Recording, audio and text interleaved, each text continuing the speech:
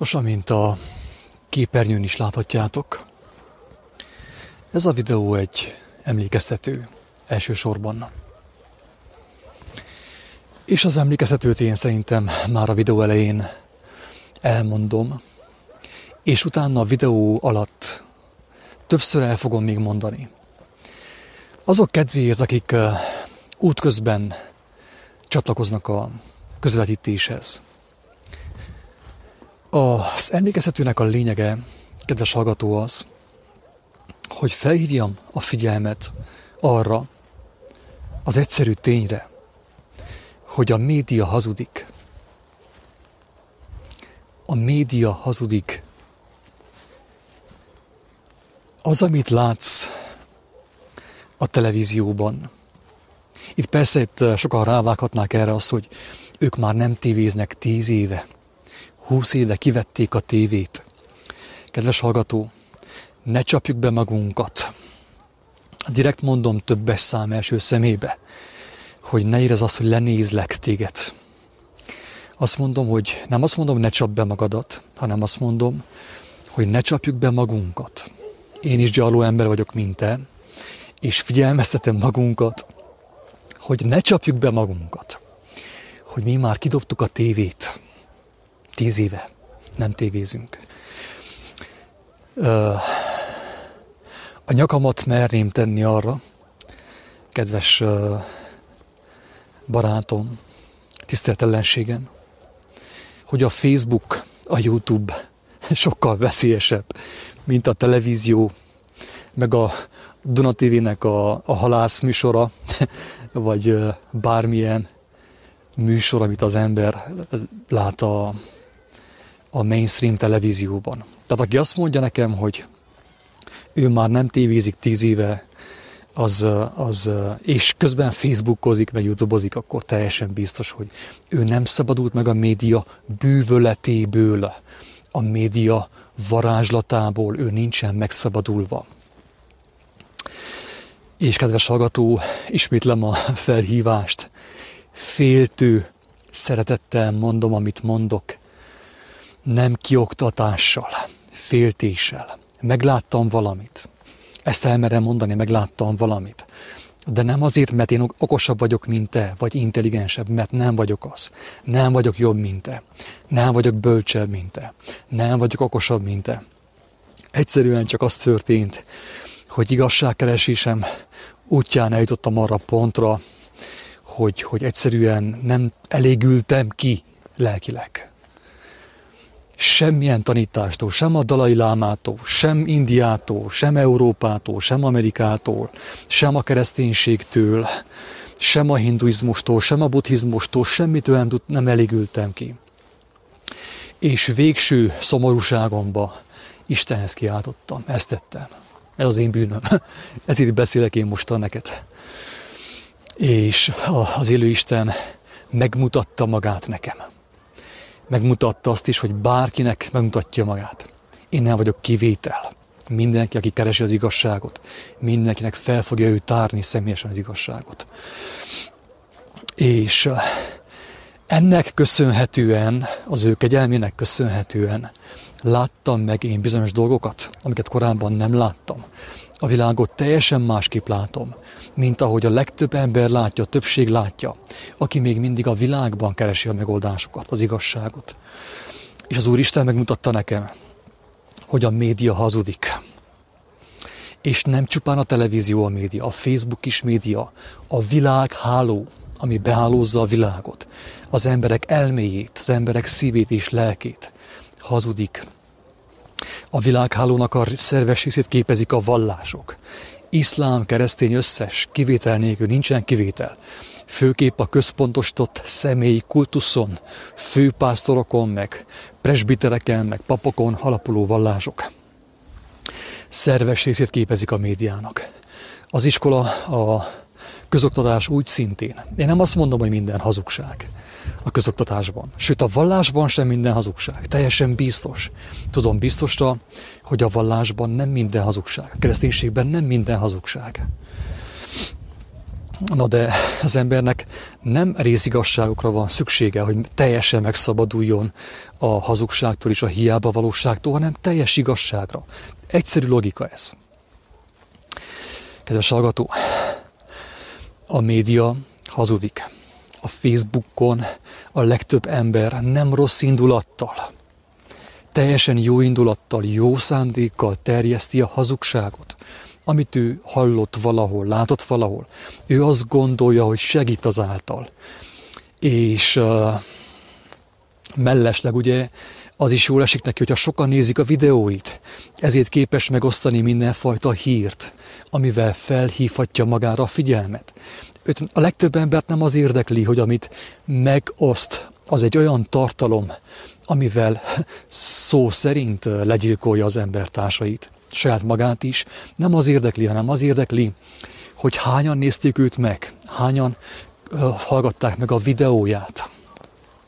Ekképp nagyon sok önkéntes van, kedves hallgató, jóhiszemű emberek között is, akik jóhiszeműen, naívan terjesztik a hazugságot, a média, a főáramú média hazugságait.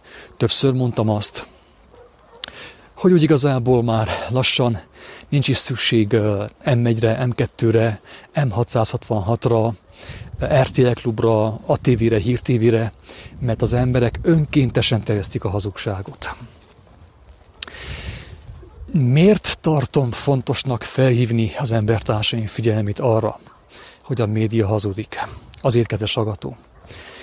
Azért az egyszerű tényért, amiatt az egyszerű tény miatt, egészen pontosan, hogy a hazugság az embernek a szívében, amikor megfogan, az embernek az elmében, amikor megfogan, belülről kifelé megrontja az embert. A legtöbb betegség bent kezdődik, a hazugsággal kezdődik. A legtöbb betegség egy hazug szellemi lenyomattal kezdődik, kedves hallgató. Érthető a lényeg? Tehát pontosan úgy, mint ahogy a teremtés egy szellemi lenyomattal, egy szellemi tervvel, egy tervrajzzal, ugye az élet igéjével kezdődött, ugyanúgy a betegség is, a romlás is, a bomlás is, a rothadás is, kedves hallgató, és a legtöbb betegség ugye is maga a halál, a fájdalom is egy szellemi lenyomattal kezdődik. És ezt a szellemi lenyomatot úgy hívjuk, hogy hazugság. Ezért hívom fel, kedves embertársaim figyelmét, amíg még megtehetem. Én tudom biztosra, hogy ez a lehetőség már nem sokáig áll a rendelkezésünkre, hogy a Facebookon, a YouTube-on, az interneten, a világ hálójában közé tegyünk olyan információkat, amely által az emberek valós szabadulást nyerhetnek. Nem sokáig lesz lehetőség erre, kedves barátom. Sajnos. És amíg van lehetőség, én szeretnék élni vele a lehetőséggel, és szinte hálás vagyok a világhálónak, hogy megoszthatom azt, amit az élő Isten, a kegyelmes Isten, aki tényleg egy olyan gonosz és egy eltévejedett embert, lelket, mint én, a keblére szólított, megölelt, felemelt a fájdalmából, a lelki szenvedéséből, megfogott, megragadt és megvigasztalt. És elmondom, hogy mi az, amit az én szívemre helyezett, hogy minél többen tudjanak róla, hogy a megoldás nem a médiában van, a megoldás nem a vallásokban van, a megoldás nem a rendszerekben van, nem a polgármester kezében van, és végképp nem a rendőrök kezében van, nem a politikusok kezében van. Kedves politikusok, hogyha megsértődtök a szavaim miatt, akkor elmondom nektek is, hogy azokat a szavakat, amiket mostan hallottok, azok a szavak, a számotokra is örömhír. Főképp, hogyha van családotok, van gyermeketek, van feleségetek. Nektek sem mindegy, hogy a ti gyermeketek a hazugságban nő fel. Az ő lelke teljesen tönkre megy a hazugság által. Vagy pedig az ő lelkük épp marad, élő marad, vibrál az ő lelkük. Élő lélek lesz az ő kis testükben. Én nem azért beszélek úgymond elmarasztalóan erről a szakmáról, hogy politikus. Hogy én most megsértsem a politikus embertársaimat. Mert én sem vagyok jobb, mint ők. Isten kegyelme nélkül én sem vagyok jobb, mint ők. Ez a lényeg. Én senkit nem akarok megsérteni, de mégis el kell mondjam, hogy a politikus nem alkalmas arra, hogy az embertársain segítsen. Mert nem ismeri az igazságot. Ő azt az igazságot ismeri, amelyet a felettesedítő kap. A kicsi politikus a nagy politikustól, a nagy politikus a nagyobb politikustól, és a nagyobb politikus a Brüsszelből, és Brüsszel Amerikából, és mit tudom én, Donald Trumptól, meg mit tudom én kitől. Tehát ez a lényeg, hogy működik egy hatalmi hierarchia, kedves politikus embertársam, aminek te is a részese vagy. Egy kevés pénzét, egy kis hírnévét, egy kis becsvágyért, mert az emberek felnéznek rád. De azt mondta Jézus neked, kedves politikus, és nekem is, kedves Blue. Azt mondta Jézus, hogy mit ér neked, hogyha megszerezted a hírnevet, a jó pénzt. Az emberek felnéznek rád, hogyha lelkedben kárt vallasz, elveszíted a lelkedet, megkaptad azt, hogy az emberek figyelnek rád, és téged már az sem érdekel, hogy te hazugságot mondasz, mert te magad is be vagy csapva. Téged ez sem érdekel. Az érdekel, hogy te vagy valaki az emberek szemében. De ki vagy te az élő Isten szemében? Kérlek szépen, erre a kérdésre válaszolj, amíg nem késő. Mert el fog jönni az a nap, az az óra számodra is, amikor már késő lesz, és nem biztos, hogy a következő reinkarnációval fogsz találkozni. Nem biztos egyáltalán. Elmondom neked, féltő szeretettel. A megoldás nem a politikusok kezében van, még akkor sem, hogyha jó szándékúak. Még akkor sem, hogyha naívan, tényleg segíteni akarnak. Sőt, azt láttam, hogy a legtöbb politikus, a legtöbb vallási vezető, legtöbb úgymond brit tudós, tudományos fokozattal rendelkező ember, akinek jó a szándéka, Isten megszólítja őket. Nem azt nézi, hogy mekkora hazugság van a fejedben, kedves politikus, vagy beavatott, vagy felavatott embertársam. Nem azt nézi az Úristen, a kegyelmes Isten, hogy mekkora hazugság a te fejedben, hanem azt nézi, hogy milyen a szíved szándéka. Mert vannak emberek, vannak politikusok, nekem meggyőződésem is, vannak katolikus papok, akár hitgyülekezete pásztorok is vannak, akik jó szándékkal csinálják azt, amit csinálnak. Tényleg önzetlenül csinálják azt, amit csinálnak, nem látják, hogy be vannak csapva. Isten látja, hogy be vannak csapva. És megvizsgálja az ő szívüket, az ő szívük szándékát. És azt mondja, nevüken szólítja őket, és azt mondja, hogy a szíved szándéka miatt téged kihozlak a hazug rendszerből, hogy nehogy belehajj ebbe a rendszerbe. Hogy amikor az utolsó óra elér téged, akkor ne találtass te benne a hazugság rendszerében. Érthető? Ezért mondtam azt is, hogy én találkoztam olyan ezoterikus emberekkel, ilyen New Age, Reiki, Yoga, Pránanadi, Villásbéla, metafizika, meg ilyen tudományok, úgynevezett tudományok követőivel, akiknek jó volt a szándékuk, és Isten megszólította őket, a nevükön szólította őket, és azt mondta, hogy a szíved szándéka miatt én téged megmentelek, adok én neked gyógyírt a szemeidre, hogy meglásd, hogy az a rendszer, amiben te bekerültél, valójában miről szól. Konkrétan találkoztam olyan egy kedves hölgyel, kedves barátom, remélem, hogy hallod ezt a felvételt, és nem hizlegni akarok én neked, aki tényleg több ilyen beavatáson keresztül ment, ilyen ezó beavatáson keresztül ment, New Age, Reiki beavatáson, lediplomázott meg minden. De ez a hölgy, ő nem akart pénzt csinálni ebből, ő tényleg gyógyítani akart. Hát ő látta, hogy a világ mekkora fájdalommal küszködik, és ő tényleg gyógyítani akart teljesen önzetlenül, és nem pénzért. Igen ám, de az élő Isten, aki a Krisztusnak a testét feltámasztotta a halálból, látta ennek a személynek a szándékát, a szíve szándékát. És azt mondta, hogy a szíved szándéka miatt adom a gyógyírt a szemeidre, hogy ki tudjál jönni, megláss, hogy miben vagy benne, ki tudjál jönni belőle, és kihozta ezt az embert, ezt a személyt.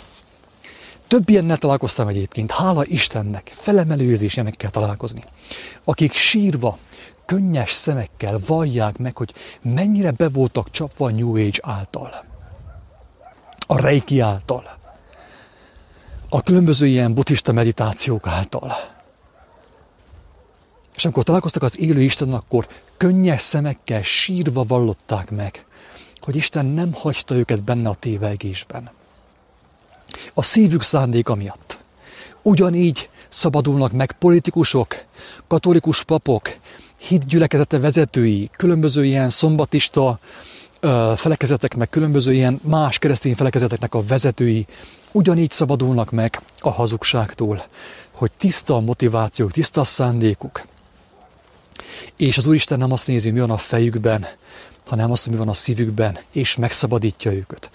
És ekképp ők már nem lesznek részesei annak a médiának, amely terjeszti a halált hozó propagandát az emberek szívébe, beülteti. Érthető? Most is vannak olyan papok, lesznek olyan papok, olyan politikusok, olyan tudós emberek, akiket Isten megszólít a szívük szándéka miatt, és ők nyíltan, nyilvánosan, mint Pál apostol megvallják, hogy az ő tudományuk, az ő beavatásuk, az semmi amellett, amit a kegyelmes Isten kínál az ő gyermekei számára. És kijönnek a médiából, többet nem maradnak benne a hazug médiában, a hazug iskolában, a hazug egyetemeken, a hazug, mondjam azt, ilyen sajtóban, mert ez a felhívás, ez az emlékeztető, kedves embertársam, azokhoz is szól, akik benne vannak a médiában, valamilyen sajtónak dolgoznak, valamilyen médiumnak dolgoznak, valamilyen főáramú újságnak vagy webportálnak dolgoznak. De tényleg jó a szándékuk.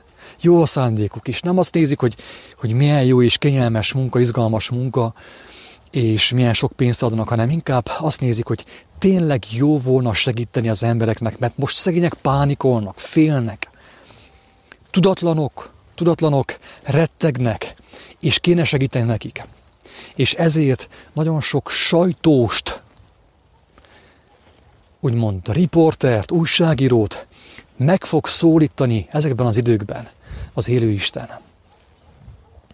És kihozza őket abból a médiából, amely hazudik, és amely terjeszti azt a szellemi mérget, ami bejutva az emberek szemén és fülén keresztül az ő elméjükbe megfertőzi az ő szívüket, és megrontja az ő életüket. Megtölti őket félelemmel, pánikkal, és még mélyebbre ugrasztja őket a mocsárba.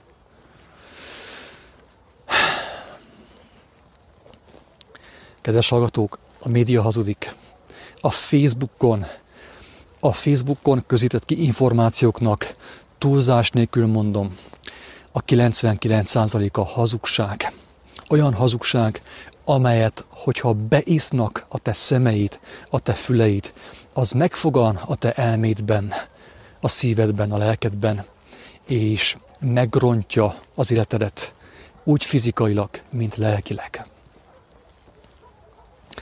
Féltő szeretettel mondom, érdekes dolgok történnek mellesleg az ilyen információkkal, mint az a videó is, az ilyen közleményekkel, mert a Facebook, a YouTube, a világháló nem arra lett létrehozva a világnak a hálója, hogy a mennyre csatlakoztassa az embereket, úgymond. Érthető? Tehát kicsi logikával ezt lehet látni, hogy a világháló az emberek világban, az elbukott emberi világban tartására van létrehozva. Ezért a világhálón, a Facebookon, a YouTube-on én vagyok a vírus. Mert vírus vagyok én a világ számára.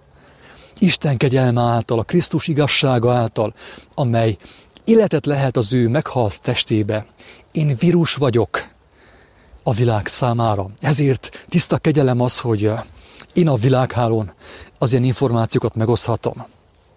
Beszélhetek Istennek a kegyelméről, az ő szeretetéről, a Krisztus bölcsességéről, amelyet, hogyha valaki megért, úgy olvasztja le róla a hazugságot, a hazugság kérgeit, mint a tűz, ugye a gyertyát, a viaszt.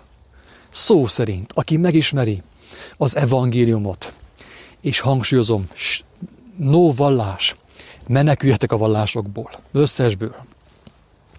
Aki az igazságot meg akarja ismerni, személyesen kiáltson, könyörögjön, fohászkodjon, éhezze, szomjózza az igazságot, keressen, és fog kapni válaszokat, olyan válaszokat, amilyent én, mint ember, mint igazságszerető ember nem tudok megadni számára.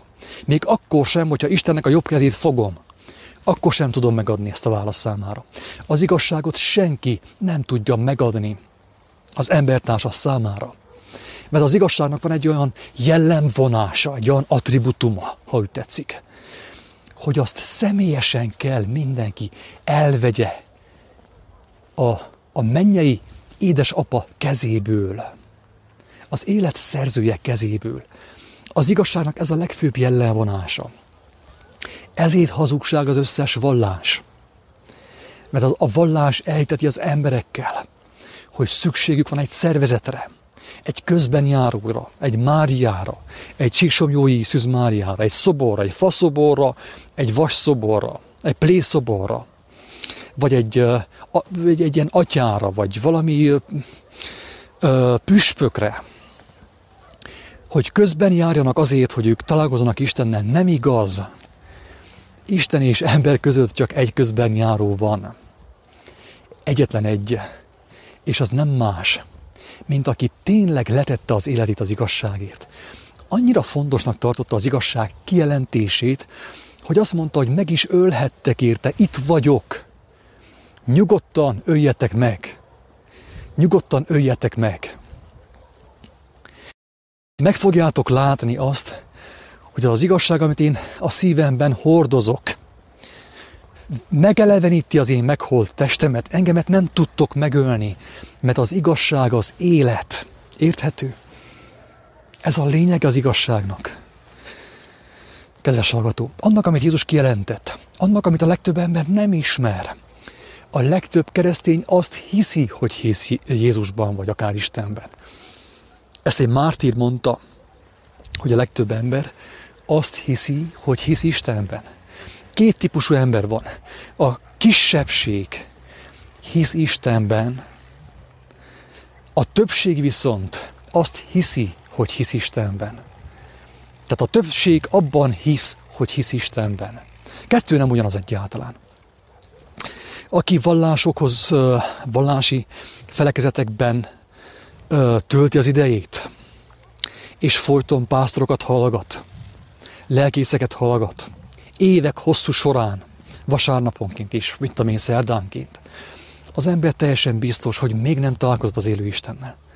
Mert az élő Istennek úgy volt kedves, hogy az igazságot személyesen adja át minden gyermekének. A gyermek örömére. Az édesapa, aki szereti a gyermekét, aki tisztességes édesapa is, nem olyan, mint én, amilyen voltam, az édesapa úgymond, közben itt úgy látom, hogy felrálltunk, az édesapa ragaszkodik ahhoz, hogy az ő gyermekének személyesen adja át az ajándékot. Nem azt mondja, hogy te komám, fussál a játékboltba, szaladj el a játékboltba, és vegyél 2 műanyag kínai autót, és adod a fiamnak. Nem. Az igazi édesapa, az élet szerzője, az értelem szerzője, a bölcsesség szerzője, a szeretet szerzője, ő ragaszkodik ahhoz, hogy az igazságot, amely szabaddá teheti az ő gyermekét a világi kötelékeiből, személyesen adja át neki. Ehhez ragaszkodik. Ez Isten. Ha nem egy ilyennel találkoztál te mostanig, akkor elképzelhető, hogy nem találkoztál az élő Istennel, aki ragaszkodik ahhoz, hogy az élet ajándékát, az élet tudományát, annak bölcsességét személyesen adja át az ő gyermekének. És akkor most térjünk át arra a témára, hogy próféciák a koronavírusról. Avagy próféciák a nehéz időkről, ugye, a nagy nyomorúságról, így is lehet fogalmazni. És mint látjátok a címet, ugye, az van kiírva a képernyőre, hogy emlékeztető, de viszont az ő betű játékosan zárójelbe van téve, az ő betű. Ezáltal is sugallva azt, hogy ő az, aki emlékeztet. Nem én. Hogyha én szólok, nekem kötelességem az ő kegyelme által szólni. Nem véleményt mondani, hanem az ő kegyelme által szólni. Emlékeztet őt mondani az ő kegyelméből, kedves hallgató. Próféciák a koronavírusról, a különböző járványokról, a háborúságról, ami következni fog. Nem tudom, hogy hányan tudják egyébként azt, hogy amíg az emberek pánikolnak a vírus miatt, a koronavírus miatt, és ugye ilyen különböző óvintézkedéseket tesznek, bevásárolnak ilyen fertőtlenítőszerekből, maszkokból, oltásért állnak sorba, azt várják. Amíg az emberek pánikolnak egy hazugság miatt, egy jóformán nem is létező vírus miatt, addig a háttérben az történik, hogy bejött csak úgy Európába, hát ha jól emlékszem, akkor 37 000 amerikai katona. Pontosan Olaszországba a zöme. És pontosan fittyet hányva arra, hogy elméletileg Olaszországban a legveszélyesebb a járvány. Most már veszélyesebben terjedt Olaszországban a koronavírus, mint Kínában. Elméletileg. Hogy ez így van, az amerikai katonák hogy nem félnek tőle? Miért nem félnek tőle? Azért, mert ők tisztában vannak azzal feltehetőleg, legalábbis az ő irányítóik, hogy ők nem kell tartsanak attól, mert valójában az nem is létezik. A koronavírusnak az is egy figyelemelterelő hadművelet, amivel elterelik az embernek a figyelmét a lényegről. És nem is azt mondom, hogy az a háború, akár egy közelgő háború volna a lényeg, nem igaz. Nem is az a lényeg, kedves hallgató. A lényeg azon van, amit korábban is mondtam. Lényeg azon van, hogy az egyén, az ember megismerje azt az igazságot, ami emberfeletti, az emberfeletti igazságot, az Isten igazságot, amiben élet van. Erről tereli el a legtöbb ilyen hadművelet, propaganda az emberek figyelmét elsősorban. Foglalkozzál mindennel, akármivel. Félj a koronavírustól, beszélj a háborúról, beszélj a szomszédasszonyról, de ne szembesülj azzal, hogy te hol tértél le az élet útjáról, és hogyan kerülhetsz oda-vissza. Érthető a lényeg? Ott tartunk, hogy ez a videó, ez a hangfelvétel egy emlékeztető. Emlékeztet ő, a mindenható Isten. Emlékeztet bennünket arra, hogy a figyelmünk nem az életen van, hanem a halálon. Márpedig akinek a figyelme a halálra van rá irányítva, rászögezve, az ember nagy valószínűséggel a halál felé tart. Hol van a te értékes figyelmet, kedves hallgató. A szemeid hol van? A tested lámpása hol van? A füleid hol vannak? Mire irányulnak a te szemeid, a te füleid, a te tekinteted?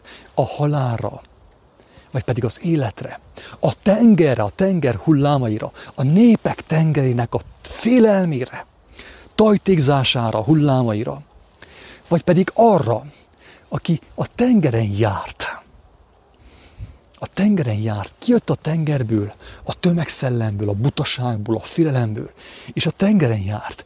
Hol van a te figyelmed? A te értékes figyelmed, a tested lámpása. Ezzel a kérdéssel emlékeztet ő téged, engem, mindannyiunkat. Hol van a figyelmünk? Mert amennyiben a mi figyelmünk az életen van, az életen, az élő dolgokon, nagy valószínűséggel mi is élni fogunk, és az élet irányába tartunk, még akkor is, hogyha a világ lefelé tart és süllyed. Ez az emlékeztető. Az emlékeztető az is, kedves hallgató, hogy igen, valóban sok profécia megjelent már a világ végéről, a nehéz időkről, Nostradamus, különböző ilyen látók, sámánok, táltosok, egyszeműek, kétszeműek, mit tudom én, hány szeműek, vakok elmondták azt, hogy hú, nehéz idők ennek. Az emberek a füvet megeszik, és mit tudom én, mit esznek meg. Mindent elmondtak ők. De a kérdés továbbra is az, kedves hallgató, hogy a közelgő nehéz időkben, a nehéz idők előtt a te figyelmed hol van? A Nostradamus proféciáján, a vak emberek proféciáján, a táltosok, a sámánok, a varázslók proféciáján, vagy az élő Istennek a jövendőlésein, aki elmondta a Jézuson keresztül, mi fog történni az utolsó időkben. Mert ilyenkor az emberek ugye pánikolnak, mindenki megkérdi, hogy hát de miért nem kell menni iskolába, munkába? Mi lesz a fizetéssel, a nyugdíjjal, az étellel, a kakának valóval mi lesz?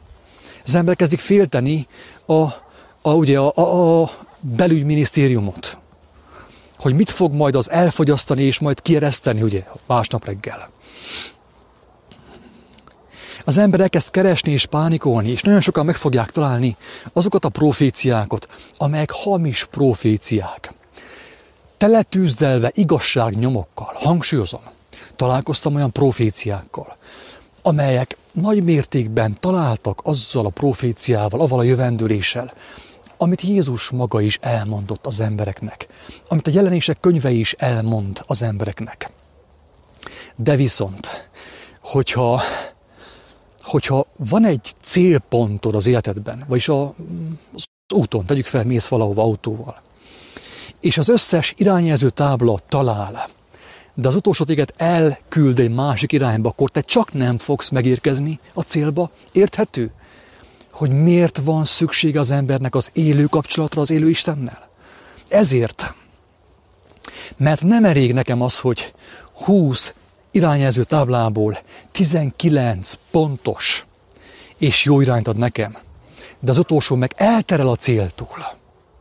Nekem ez nem elegendő. Nekem arra van szükségem, hogy az összes irányjelző tábla engemet célirányosan vezessen a cél, ami nem más, mint az élet, a tökéletesség. És ezt az irányjelzést senki nem képes megadni az embernek, kivéve az élő Istent. Ezért az emlékeztetőnek a további kérdése, a következő kérdése az, hogy neked van-e élő kapcsolatod az élő forrással, az élet forrásával, az örökkévalóval? Van-e vagy nincs? Embereket hallgatsz, embereket követsz, gyülekezetekbe jársz, dicsőítesz, mindent csinálsz tömegben, és különböző formában, vagy pedig hallod az élő Isten hangját, amely azt mondja, amit Jézus mondott korábban. Mert azt mondta Jézus, hogy aki hozzám jön, tiszta szívvel, gyermeki szívvel, nem is tiszta szívvel, hanem megtört szívvel. Mert amikor az ember keresi az igazságot és találkozik Krisztussal, az ő szíve nem tiszta. Az én szívem sem volt tiszta. De volt benne egy olyan szándék, hogy én már nem hiszek az embereknek, semmilyen rendszernek nem hiszek. Én vágyom arra az igazságra, amiből az élet fakadt. És az én tisztátalan szívemet is elfogadta. Úgy képzeljétek el. Ez a kegyelmes Isten. Elfogadta, és szépen neki rugaszkodott, és elkezdte tisztítani azt. A kérdés az, hogy te találkoztál-e evel a tisztító szerrel, az igazi szerrel, az igazi szeretettel, az igazi etetőszerrel, ami az élő Istentől van, egyenesen. Azt mondta Jézus, hogy aki megismer engemet, akivel mi megismerjük egymást, úgymond, aki megismer az én beszédemet és megértette azt, megszerette azt, befogadta azt, vágyott annak megcselekvésére, az az ember megkapja az élő Isten ajándékát. Hát ugye Jézus nincs itt a földön. Tudjuk jól, hogy meghalt, feltámad, felment a mennybe. Tehát, hogyha valaki azt mondja, hogy kapcsolata van Jézussal, nem azt mondja, hogy kézen fogva járkálnak az úton, hanem kapcsolata van a lélekkel, Istennek a lelkével, amelyet megmutatott számára Jézus az ő tanításaival. És azt mondja erről a lélekről Jézus, hogy az én nevemben kapjátok azt. Az én tanításom szerint, az én beszédem szerint, azáltal, hogy mi ketten megismerkedtünk. Azáltal kapjátok ti ezt a lelket, ezt a szép ajándékot. És ez a lélek, az élő Istennek a lelke, megtanít mindenre, megmutat minden irányjelzőt számotokra, minden irányjelző táblát megad számotokra. És eszetekbe jutatja mindazokat, amiket én mondottam néktek. Hogyha a lélek, amit mi kaptunk, úgymond, nem azt juttatja eszünkbe, amit Jézus mondott, és amit bárki megismert a 4 evangéliumból, akkor érdemes elgondolkodni, hogy az ember milyen lélekkel kötött szövetséget. Milyen lelket ismert meg? Érdemes elgondolkodni. Elmondom én, hogy tapasztalom azt, hogy amit mondott ő, az igaz. Hogy nekem eszembe juttatja azt, amit ő mondott, és amit leírtak az evangélisták. Nekem azt folyton eszembe juttatja, ad mást is, ad többet is. Minden szituációban megadja a szituációra illő, tökéletes választ. Főképp a figyelek, és alázattal kívánom azt. De viszont az összhangban van az ő jellemével, amit ő nekünk megmutatott, amíg a földön volt. Ez a lényeg az egészben. Nagyon sok profécia van, és kedves barátommal beszélgettünk erről, ő is felhívta a figyelmemet, hogy ő régebb hallott egy ilyen proféciáról, mi fog történni itt Európában, és háború, Németország, Olaszország, nem tudom én mi. És hát a lélek ugye azt mondta, Istennek a lelke, hogy te azért meg kéne vizsgálni, ez a proféta, ez a látóember, ez a látnok, jövendőmondó. Vajon hogy vélekedett Jézusról? Mert az érdekes, hogy általában mindenki vélekedik valahogy. Mint mondtam, ezt a nevet nem lehet elkerülni, sem átugorni, kikerülni, nem lehet. És amikor utána nézett a kedves barátom, ennek a profétának, ennek a látnoknak, akkor kiderült, hogy ő nem abból a szellemiségből való. Nem abból a szellemiségből való. Egyáltalán. Nem fogom most én ebben a videóban taglalni, hogy ki ez a proféta, meg honnét való. Nem ez a lényeg. Ha egyszer hamis proféta, akkor nem mindegy, hogy ki az. Ki volt ő. Ezzel is fordítsam el a kedves hallgató figyelmét a lényegről, az igazságról. És mi az igazság? Mi a lényeg? Az igazság, ez a lényeg, kedves embertársam, hogy Isten él. Ő nem egy filozófia, nem fér bele semmilyen vallásba.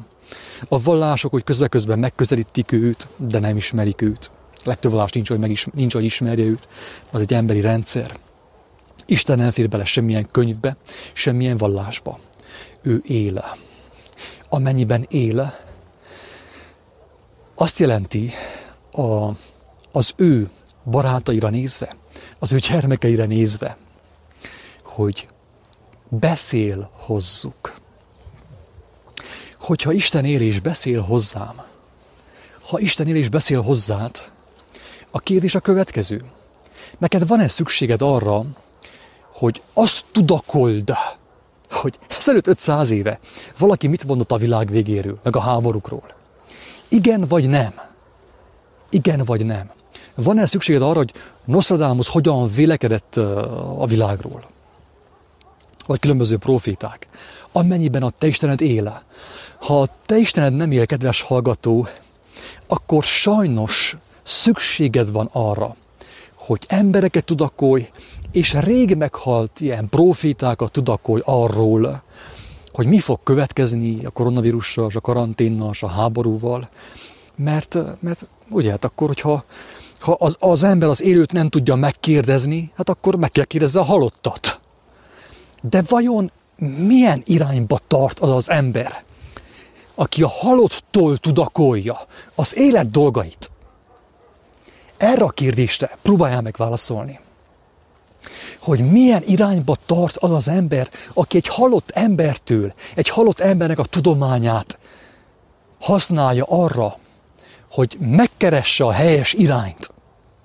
Ha te meghalt embereknek a tudományát akarod felhasználni arra, hogy megismerd az igazságot, merre tart a te életed?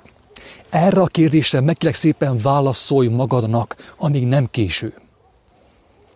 Hogy a te életed merre tart, amennyiben halott emberek, halott próféták, Ellen G. White, meg mit tudom én milyen különböző próféták, meg Nostradamus, tudományát és könyveit bújod. Ha az ő tudományukat és könyveiket bújod, nem azt mondod ezzel, hogy az az Isten, akiben te hiszel, nem él, mert néma. Néma. Nem beszél hozzád. Lehet, hogy él, de néma. Nem szól hozzá egy szót sem. Ezért kell te folyton betűzzél könyvekből. És kell számigálj, hogy Dániel próféta ezt satszolta, a harmadik ezt satszolta, Ellen G. White azt mondta.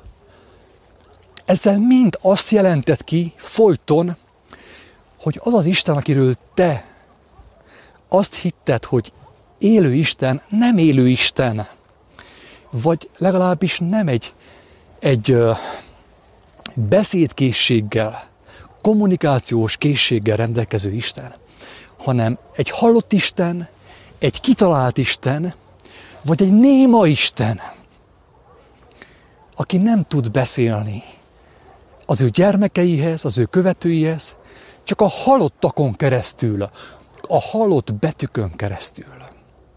Ez az óriási botrány, kedves hallgató. Ez a feltámadás botránya. Ez a Krisztus botránya. Ez a Krisztus botránya. Belemersz gondolni, hogy hány ember követ egy kitalált Istent, egy fikciót, amikor folyton betűznek a zsidóknak, a zsidó gyerkőcöknek az iskolában, akkora szemüvegeik vannak, mint a testüvegnek az alja, olyan vastag. És még mindig betűznek. Milyen Istent keresgélnek ők? Milyen Istent követnek ők? Hogyha a szemeik már tönkrementek fiatal korukban, és még mindig nem találták meg, még mindig nem válaszolt. Ki az ő Istenük? Ki a zsidók Istene? Ki a júdeó-kereszténység Istene, kedves hallgató? Botrányos kérdés. Tudom. Sokan megharagoznak rám ezért. Kérdés miatt. De haragudjanak meg inkább, és meneküljenek meg a hazugságtól. Inkább haragudjanak meg, sértődjenek meg, köpjenek engemet szembe, de meneküljenek meg. És gondolkozzanak el azon a kérdésen, gyötörje őket ez a kérdés egész éjszaka, holnap reggelig, hogy milyen Istent követtek ők.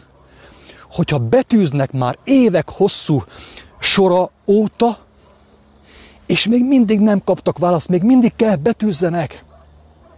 Miféle németnek ők? Én azt mondom, hogy Isten él.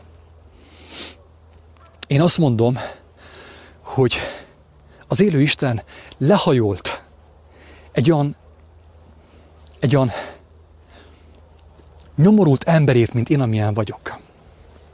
Egy olyan bűnös emberért, mint én, amilyen vagyok. Egy olyan hazug disznóért, mint amilyen én voltam. Lehajolt, lejött a szemétdombra, hogy engemet megmentsen. Erről az Istenről beszélek. Aki bejött az én szobámba, mindenféle írás nélkül, odaállt elém, nem láttam semmit fizikailag. De mégis valóságosabb volt mindennél, amit én valaha fizikailag láttam. Erről az Istenről beszélek én. Hiszem és vallom, hogy ez az Isten, aki Jézust feltámasztotta, hogy megmutassa azt, hogy aláírja ő azt, hogy ez az ember, amit mondott, szóról szóra igaz minden. És valaki arra gondol, hogy igen, de a Vatikán átírta. Én azt mondom, hogy kérdezzen, ne higgy el a propagandát, kérdezzen. Mert ha Isten él, akkor neki is válaszol. Ha az ő szíve tiszta, az ő szándéka tiszta, ő is fogja hallani az ő hangját. Mint Péter. Péter apostolnak és Jánosnak nem Jézus mondta el, hogy ki Jézus. Jézus nem volt gőgös, nem dicsekedett. Nem mondta el, nem azt mondta Péternek, hogy Péter, térdre, boruljál le, mert én vagyok az élő Isten fia. Nem mondott semmi ilyesmit jó formán. Jánosnak sem mondott semmi ilyesmit. De Jánosnak ki mondta, hogy ki Jézus? Ki mondta el? Az élő Isten. A nem néma Isten. Az az Isten, amelyik nem néma. Az az Isten mondta el Jánosnak és Péternek, az összes többi apostolnak, hogy ki Jézus. Nem Jézus mondta el, hogy hello, én vagyok az, és mindenki térdre. Nem. Az élő Isten, Jézus testének a feltámasztója jelezte Péternek az ő szívében, hogy ki Jézus valójában. Erről az élő Istenről beszélek, és az ő az emlékeztetőben őt jelöli. Én teljes szívemből bízom abban, hogy valaki az én kissé erőteljes szavaim mögött nem azt vette észre, hogy én bárkit is lenéznék, vagy valakire haragudnék, hanem sokkal inkább azt, hogy én, amit mondok, féltéssel mondom. Hogy nem mindegy, hogy az ember milyen forrásból szerzi az információkat most, ezekben a nehéz időkben, amikor mindenki pánikol és mindenki fél. Mert aki abból a forrásból szerzi az információt, amelyből származik a félelem maga, az ember még mélyebbre fog kerülni a mocsárban, addig, amíg a mocsár befolyik az ő száján, és az ő orrjukain is, meg fog fulladni.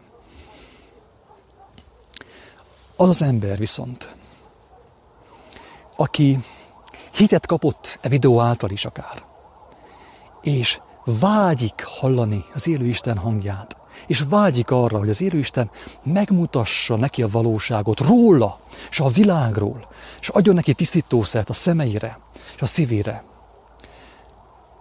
Merjen fohászkodni, merje hagyni, hogy az, akinek hatalma volt, hogy az életet megalkossa a földön, megtisztítsa az ő életét, az ő szemeit, adjon valódi látást neki, valódi reménységet, valódi bátorságot, valódi szerelmet,